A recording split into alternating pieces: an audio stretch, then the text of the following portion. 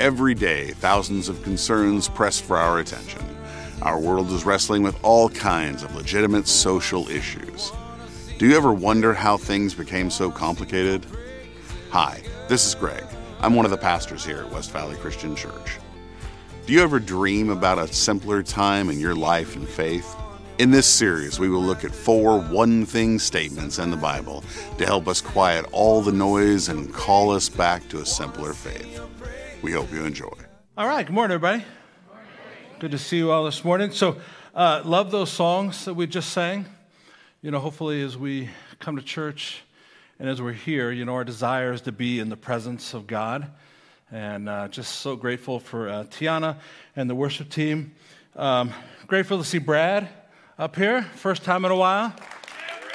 He's not in the room yet, but there he is. Grateful to see Brad up here after some challenges, and so up there singing well. And so today, we're wrapping up this series, One Thing. And we have been looking at several different passages in the Bible that at some point or another say those words together, one thing. And so we've looked at some great passages of Scripture. Psalm 27, verse 4 was the first one that we looked at. It kind of is a reminder to me of that song we just sang, because David says, "One thing I ask from the Lord, this only do I seek, that I may dwell in the house of the Lord all the days of my life, to gaze on the beauty of the Lord and to seek him in his temple." Like David is writing what we just sung about in that last song. Then we looked at Mark chapter 10, verse 21. And it said Jesus looked at him. So remember, he's talking about this rich young man who was like, "Lord, what do we need to do to get to eternal life?" And he talked about the commandments. He's like, "I did that." And he's like, "All right, what else?" And so it says, Jesus looked at him and loved him. "One thing you lack," he said. "Go, sell everything you have and give to the poor, and you'll have treasure in heaven. Then come follow me." One thing you lack. Like his wealth was more important to him than Jesus, and that guy went away sad. And we looked at Luke chapter 10, verses 41 through 42. We've looked at Mary and Martha a couple times in this year. But in 41 it says, "Martha, Martha." And if you remember, Pastor Rob added a few more Marthas on there. Okay? "But Martha, Martha," the Lord answered, "you are worried and upset about many things, but few things are needed, or indeed only one." And in some translations it says only one thing is needed. "Mary has chosen what is better, and it will not be taken away from her." And then last week in John chapter 9, we looked at the story of a man who was born blind, and he was healed. But in the early part of John chapter 9, the disciples asked Jesus, "Who sinned, this man or his parents?" Of which I've always thought that's an odd question, because he was born blind. Okay? So like, when would he have done something wrong? All right, so he's born blind, and they ask him this, and then Jesus heals him. Okay? Jesus heals him, puts some mud on his eyes, tells him to go wash in the pool of Siloam, in which somebody asked for church last week, asked me, says, "Is there anything significant about the way Jesus healed him?" And my answer is, I don't know. I don't know if there's any significance. It is interesting as you read through the Gospels, Jesus heals people in all different kinds of ways. Sometimes he just says something. Sometimes he touches them. In this story, he made some mud and told him to go wash, and that's how he healed them. All right? So I don't know why Jesus did it in all different kinds of ways, but he did. But later on, when he's questioned about what Jesus has done for him, and the Pharisees aren't happy about the story being passed around, in John 9:25, he says, he replied, whether he's a sinner or not. So in reference to Jesus, he's like, "Man, I don't know if he's a sinner. I don't know, but one thing I do know, I was blind, but now I see." Okay? One thing I do know, I was blind, but now I see. What a great little passage of Scripture for us today. Because you know what? You might be a Christian. You might be new to this thing called Christianity. You might have been a Christian for 40 years. And you know what? None of us have all the answers, do we? Like, people ask questions, and there are lots of times where people ask me questions, and I go, I don't know. And it's not like I don't care, but like I'm like, well, let me look into that. You know, let me see if I can find out why. And sometimes there just aren't answers to people's questions. And yet in this, what this passage reminds us of, it's the power of our testimony. Okay, because I may not have all the answers, but what I do know is this. Before Jesus, I was like this. And after Jesus, I'm different. I'm something different. And that should be true in each and every one of our lives, is that each one of us should have a testimony about how Jesus has changed our lives. And so I love that guy. He's like, whether there's a sin or not, I don't know. One thing I know, hey man, I was blind, and now I can see. What a great passage. And so today we're going to be in Philippians chapter 3 eventually, where Paul is talking, and he writes this. He says, brothers and sisters, I don't consider myself yet to have taken hold of it, but one thing I do, there we are, but one thing I do, forgetting what is behind and straining toward what is ahead, I press on toward the goal to win the prize for which God has called me heavenward in Christ Jesus. All right, so before we get any further into our message today, I want to take you back to a little bit of a different time. If you've been around here at all for a while, you know Pastor Rob and I, we have one thing in common, okay? Well, we have a couple things in common, but we both love sports, all right? Now, he tends to root for not necessarily always the same teams as me. Like I'm sure Pastor Rob, wherever he was yesterday, was very happy because his UCLA Bruins beat my USC Trojans. For any of you that clapped, the back door is over there, and you may leave now, okay? And the truth is, I say neither one of us went to either school, okay? So there's really nothing to it. I don't know how he ended up so degenerate that he's a Bruins fan, but he did. And, well, anyway. But both of us love sports. And we both grew up in a time where sports wasn't on TV. Like if you're a young person nowadays and you like sports, there are hundreds of sports channels, okay? Some of you, if you're just trying to find Murder, She Wrote, you know that, okay? Like you're trying to find, some old programming and all you can find is sports channels, okay? But back in the day, there weren't all these sports channels. In my childhood, ESPN was born, okay? And so there weren't all these sports. And so every couple of years, every 4 years, this one big event would come along. It was called the Olympics, all right? And it didn't matter if I cared about the sports.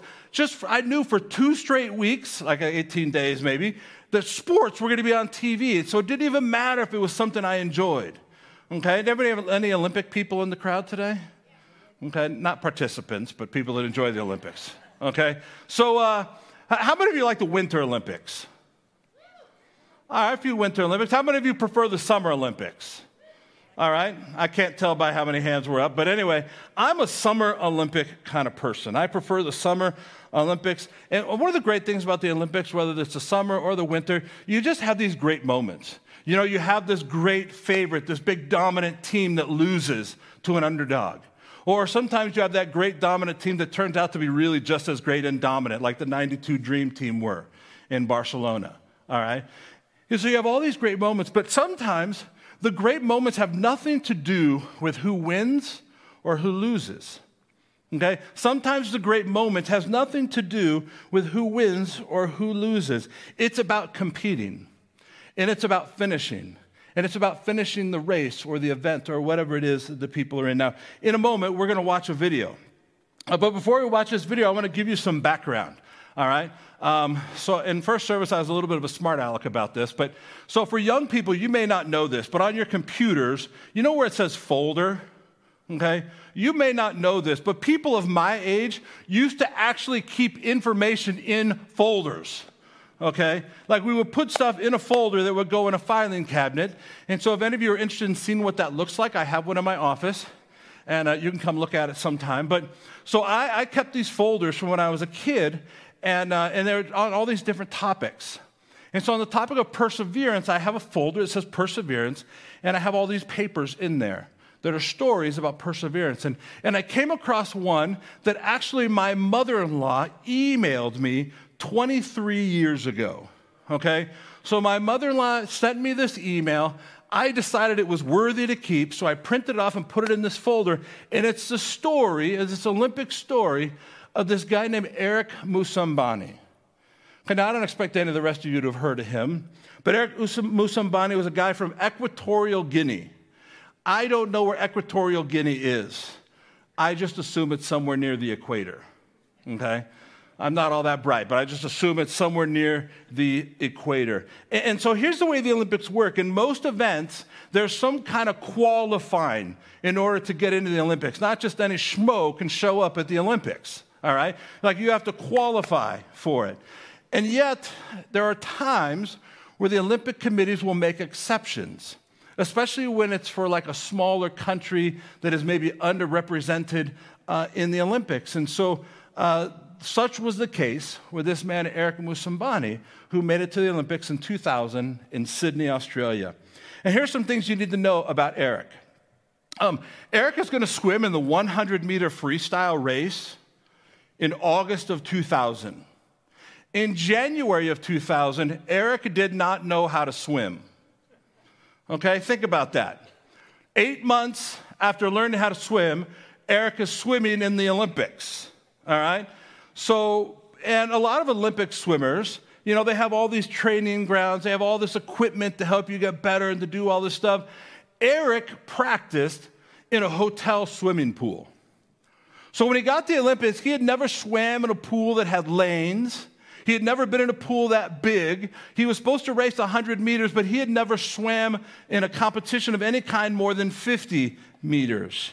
As a matter of fact, in the video that we're going to watch, what you're going to notice about him is he is swimming by himself. Okay? Now, there's a crowd of people there, but he is swimming by himself, and this is the reason. You know, I'm sure this was like a prelim to the preliminary heats, you know? And there were 2 other guys who were supposed to swim with him. But they both false started. They dove into the water too early, and if you do that, you get disqualified. Okay? And so that left poor Eric to swim by himself. And let's watch him swim here.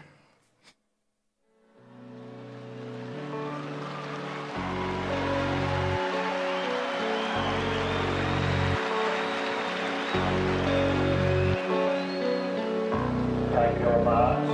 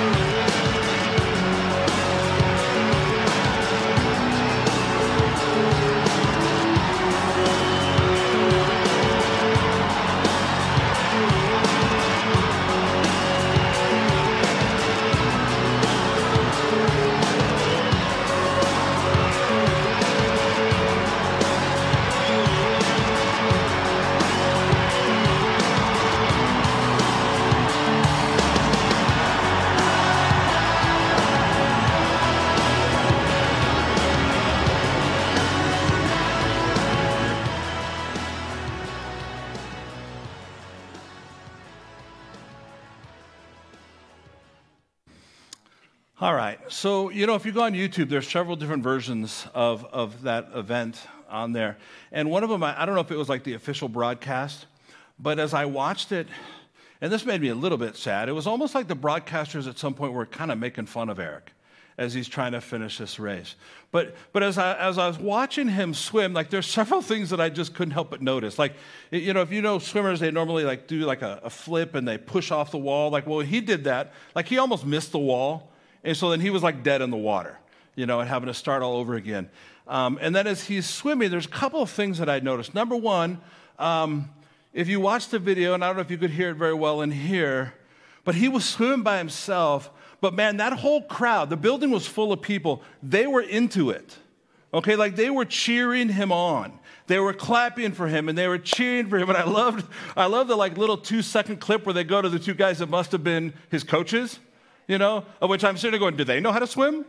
Like he didn't know how to swim 8 months ago. Do these guys know how to swim? But I love they're just sitting there clapping so much. They're just cheering him on, And so when you watch that video, especially towards the end, he's getting close to the lane, and I'm thinking he's about to like grab onto the lane, or at some point you're like, we're going to have to send in the lifeguard to save him, But the reality is he keeps swinging those arms, and he keeps flailing away, and he gets to that wall.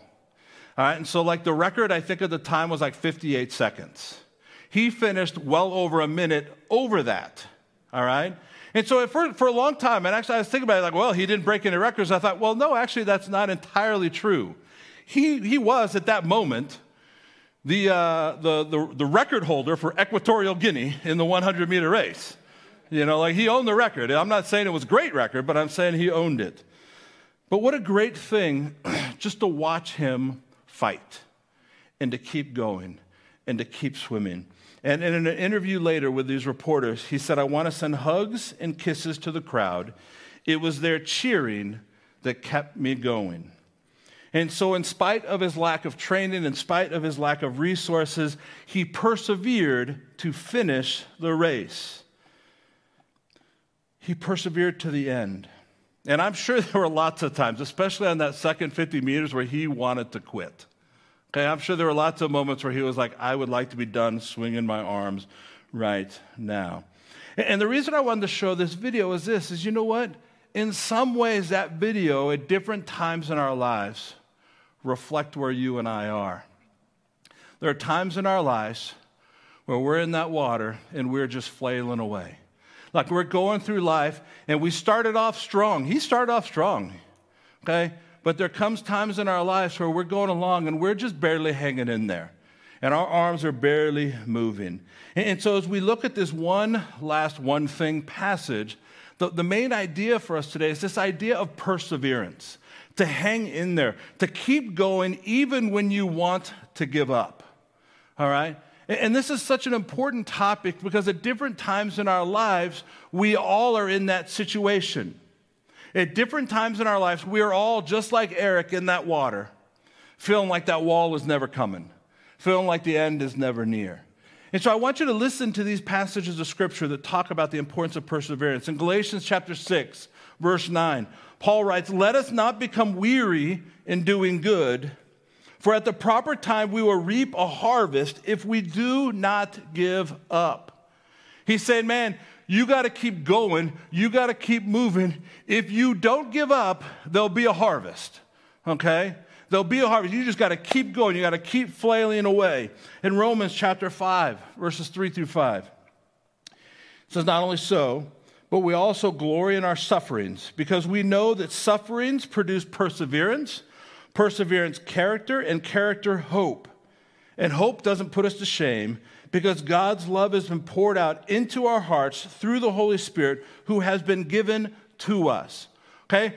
Sufferings lead to perseverance that leads to character that leads to hope. All right? Most of us, we want to avoid sufferings, don't we? It makes sense that we all want to avoid sufferings for the most part. And as I thought about this passage, I thought about my time, and I'm still a parent, but my kids are in their 20s. Okay? They don't quite need my parenting like they once did. But I thought about the role that we have as parents in our children's lives.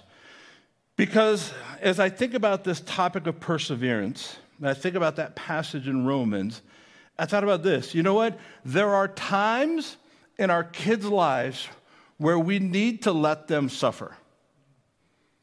Okay? Let me say that again. There are times in our kids' lives where we need to let them suffer.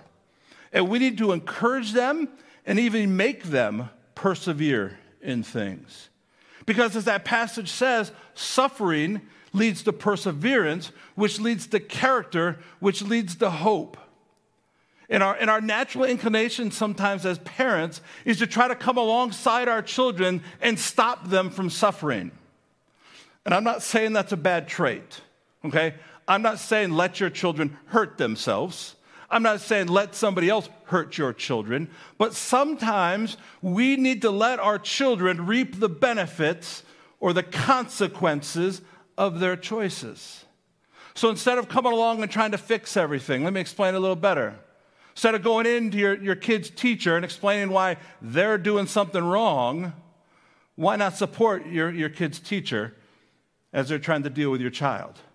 Instead of going to your kid's coach and explaining why your kid should play more, or why instead of playing right field, they should be playing shortstop, how about if you tell your kid, hey, you know what, work harder in practice. And if you keep working hard in practice, that will pay off. You see, so often as parents, we fly in and we want to try to fix things, and we don't let our children nowadays, I believe, develop the characteristics that they should have. This is the way I look at it. Sometimes it's hard. Now listen, it's so easy for me to say this. I don't have a 7, 8, or 9-year-old anymore, okay? It's so easy for me to say this now. It was very difficult for me to try to live, okay? Matter of fact, there's a principal's office just a couple hundred yards away from here. Guess what? I spent a lot of time in there with my children when they were young, all right? And so it's hard to do, but sometimes we need to let them learn their lessons to develop some suffering, perseverance, character, and hope. Because whatever it is that they're going through, isn't it better for them to learn it at 6, 7, 8, and 9 instead of 36, 37, 38, 39? Like we need to make them and encourage them to persevere and to hang in there and to not let them quit so that they have that character that they need one day when it's not just something little, but it's something bigger. All right, we're moving on. But this next passage is very similar. James chapter 1, verses 2 through 4, and then verse 12 says, "Consider it pure joy, my brothers and sisters, whenever you face trials of many kinds." Yes, it did say that. Consider it pure joy when you face trials of many kinds, because you know the testing of your faith produces perseverance. Let perseverance finish its work so that you may be mature and complete, not lacking anything. And then verse 12, "Blessed is the one who perseveres under trial, because having stood the test, that person will receive the crown of life that the Lord has promised to those who love him." And so in the last passage, perseverance leads to character and hope. In this passage, perseverance leads to being mature and complete. And then in verse 12, it tells us that we'll receive the crown of life. Paul also says in Romans chapter 2, verse 7, says, "To those who by persistence in doing good seek glory, honor, and immortality, he will give eternal life." So the result of perseverance in that passage is eternal life. And so perseverance leads to character, hope, maturity, completeness, the crown of life, and eternal life. And so the Bible gives us all kinds of great passages like that, but it doesn't just leave us there. It gives us all kinds of great examples of people who persevered. You know, in all of the Old Testament, my favorite person is Joseph. I just love the story of Joseph in the book of Genesis. And it's because no matter what he went through, he continued to persevere. He continued to honor God. Okay? So if you want to read the story of Joseph, go to the book of Genesis and read it. There's so many chapters on Joseph's life. But let me give you the short version. Joseph had 11 brothers. Joseph was his dad's favorite son. He was his favorite son, and his dad, unfortunately, let everybody know that. Okay?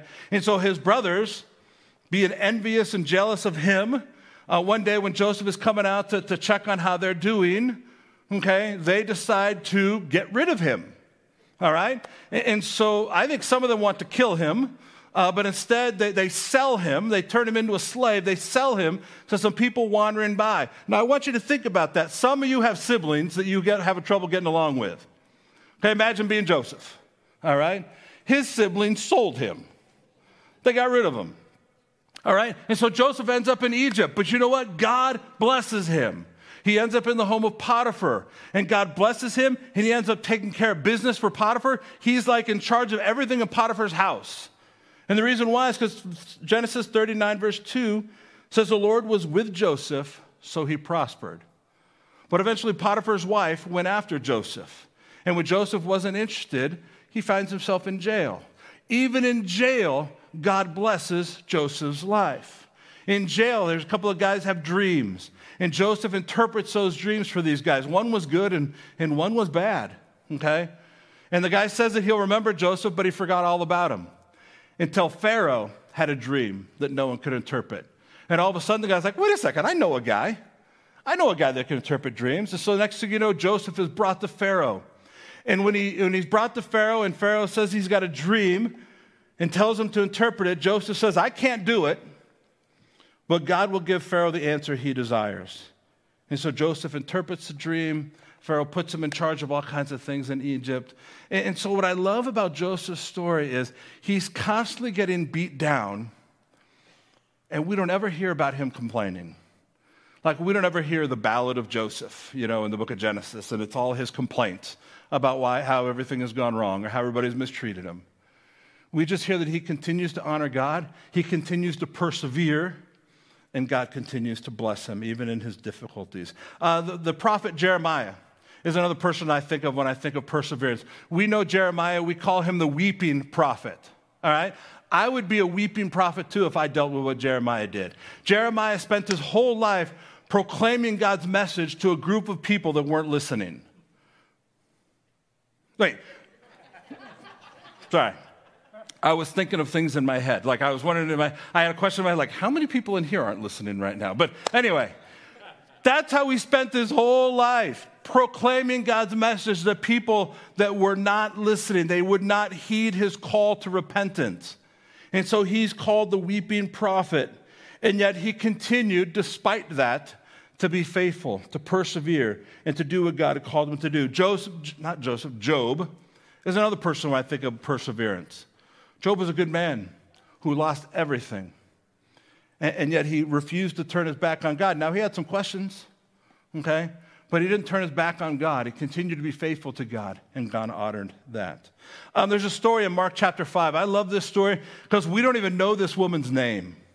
All right, we don't even know this woman's name. In Mark chapter 5, there's an unnamed woman that there's a story about her where what we know is she was suffering for bleeding for 12 years. Like some of you have gone through some physical challenges. 12 years she's been bleeding. And one of the results of that disease, of that issue, is that means for 12 years she had not been able to go into the temple to worship God. So imagine if you had something wrong with you that had kept you from being able to come to church for 12 years. Like you wanted to be there with all of your heart, but you weren't able to because of something that was going on. And I love this story because we talked earlier about Jesus, the mud on the eyes and healing people like that. I love this story, Mark chapter 5. We don't know her name, but we do know this. There's all kinds of people around Jesus. She doesn't need Jesus to do anything for her. She just knows that she's just got to get close enough to Jesus to touch him, okay? So in Mark chapter 5, we read this story of this woman getting in there and just touching Jesus, and she's healed, all right? And Jesus says, he's in a crowd of people, who touched me? All right? And I just love that because the disciples are like, really? We're supposed to tell you who just touched you? Like 50 people probably just touched you. But what a great story because you know what? She had suffered immensely. And yet she knew, what do I got to do? I got to hang in there. I got to persevere. I got to get to Jesus. And so that brings us to Paul. And in Paul's life, Paul at one point had a plan for his life. Like the Paul that we know was not the Paul that he had planned his life around. That was not what his goals were in life. In Galatians chapter 1, verses 13 through 16, it says this. It says, "For you have heard of my previous way of life in Judaism, how intensely I persecuted the church of God and tried to destroy it. I was advancing in Judaism beyond many of my own age among my people and was extremely zealous for the traditions of my fathers. But when God, who set me apart from my mother's womb and called me by his grace, was pleased to reveal his Son in me so that I might preach him among the Gentiles, my immediate response was not to consult any human being." He had a plan. Paul was from a religious family. He was receiving religious teaching. He was well beyond the guys his age. He was going to be a great religious leader in the Jewish community. He was zealous for that. So zealous, so much so that he went out and was persecuting Christians. But God had a different plan for him, didn't he? And so God got a hold of him on that road to Damascus. And so he went from a persecutor of Jesus and the church to a proclaimer of Jesus and the church. And so you would think because of this change of heart, how did he get showered with blessings? You would think, okay, he's gone from being a bad guy to a good guy. Now only good things are going to happen to him, right? Well, that's not quite what happened. Okay, so Saul had a plan, Paul had a plan for his life, and these are the results of following God. In 1 Corinthians chapter 11, we were going to start in verse 21, but we're going to start in verse 20, midway through 23. It says, I've worked much harder, been in prison more frequently, been flogged more severely, and been exposed to death again and again. 5 times I've received from the Jews the 40 lashes minus 1. 5 times. 3 times I was beaten with rods. Once I was pelted with stones. 3 times I was shipwrecked. I spent a night and a day in the open sea. I've been constantly on the move. I've been in danger from rivers, in danger from bandits, in danger from my fellow Jews, in danger from the Gentiles, in danger in the city, in danger in the country, in danger at sea, in danger from false believers. I have labored and toiled and often gone without sleep. I've known hunger and thirst and have often gone without food. I've been cold and naked. Besides everything else, I face daily the pressure of my concern for all the churches. Paul had a plan for his life. Things weren't working out the way he planned on it, and yet he continued to persevere. In that passage, it says that he received lashes. How many times? Anybody remember? 5 times, okay? He was beat 3 times, stoned once, shipwrecked 3 times. Shipwrecked 3 times, stuck in the ocean. Imagine just being able to say you got stuck in the ocean. Like, I would like to know that story. How did you just get stuck in the ocean? And yet Paul continued to persevere. And so Paul had an old plan, but then Paul had a new plan, okay? Because there were all these things that he once considered valuable in his life, and they were no longer valuable. They were no longer important. And so that's where we read our passage in Philippians chapter 3. He says, but whatever were gains to me, I now consider loss for the sake of Christ. What is more, I consider everything a loss because of the surpassing worth of knowing Christ Jesus, my Lord, for whose sake I have lost all things. I consider them garbage. Okay? All those things that were once so valuable to me, I consider them garbage. All those things, like I think back to the rich young man, all the things that he considered worthy, so important to him, all of that is garbage compared to following Christ. All of our worldly plans outside of Christ, garbage. That I may gain Christ and be found in him, not having a righteousness of my own that comes from the law, but that which is through faith in Christ. And so go down to verse 12. He says, not that I've already obtained all this, or have already arrived at my goal, but I press on to take hold of that for which Christ Jesus took hold of me. So he's telling us how he's persevering. He says, brothers and sisters, I do not consider myself yet to have taken hold of it, but one thing I do, forgetting what is behind and straining towards what is ahead, I press on toward the goal to win the prize for which God has called me heavenward in Christ Jesus. And so when he says forgetting what is behind, but straining towards what is ahead, I can't help but think of a runner that is stretching for that final tape, trying to get past that line. You know, at one point in his life, Paul had confidence, and his meaning came from his family and from his upbringing and from his obedience to the law and his zeal for the law. And now he's telling us that that's all garbage. And so in his book, one thing, Pastor Dudley writes this about Paul. It says, Paul lost everything for the sake of the gospel. His standing among the Jews, his position, the respect of his peers, former friends, security, safety, and his livelihood. But compared to the surpassing worth of knowing Jesus, none of that stuff mattered. And so all that Paul had accomplished up to meeting Jesus was impressive, but none of it mattered. All that he'd accomplished at this point, he's saying, not that I've obtained anything yet. He hasn't arrived at his goal. He's saying, man, despite all that he's done for the Lord, he has a long way to go. And you and I, we have a long way to go. Our faith is not a sprint, but it's a marathon. That sometimes we're suffering, okay? And we just got to hang in there. My oldest son ran the LA Marathon this year.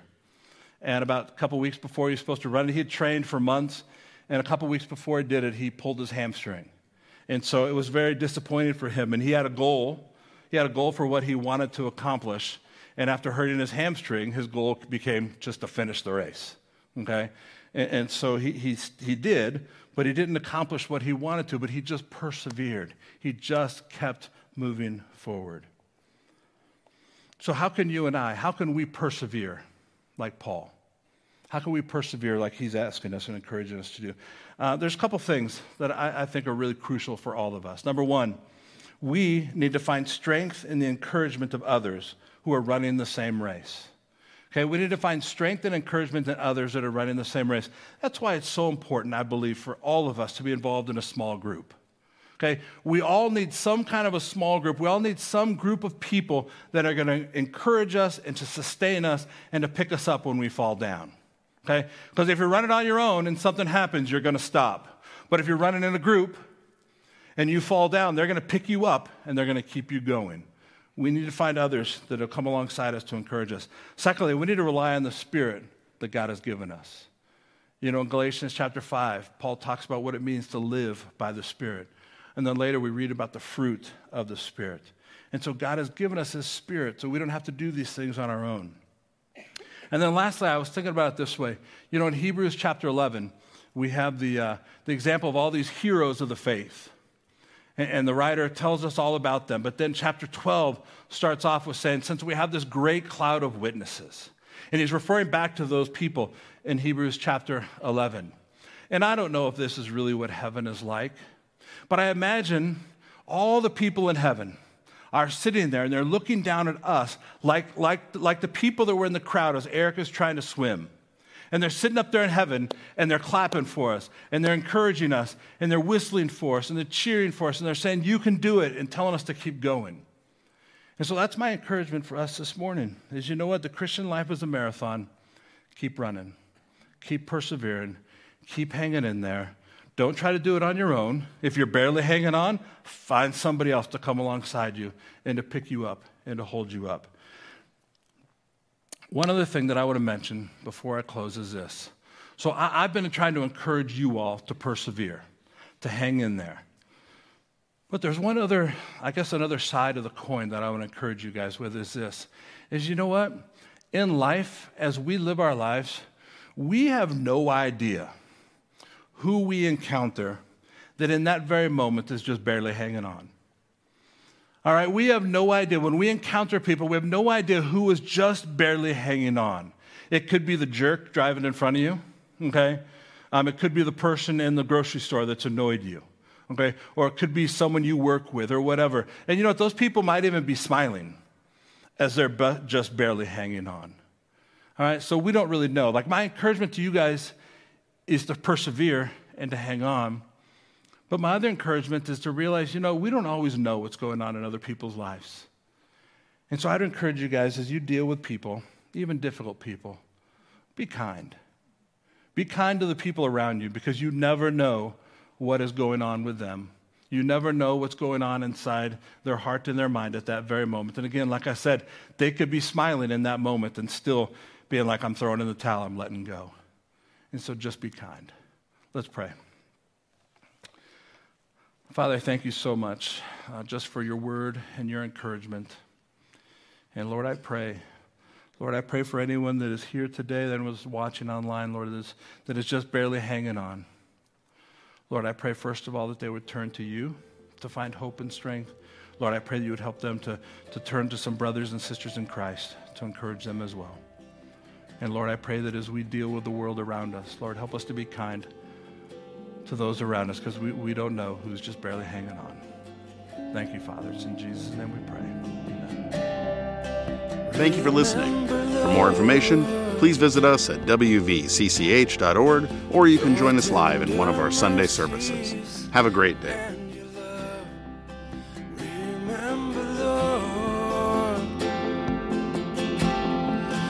Your tender mercies and your love that you've always shown me. You forget all my rebellion.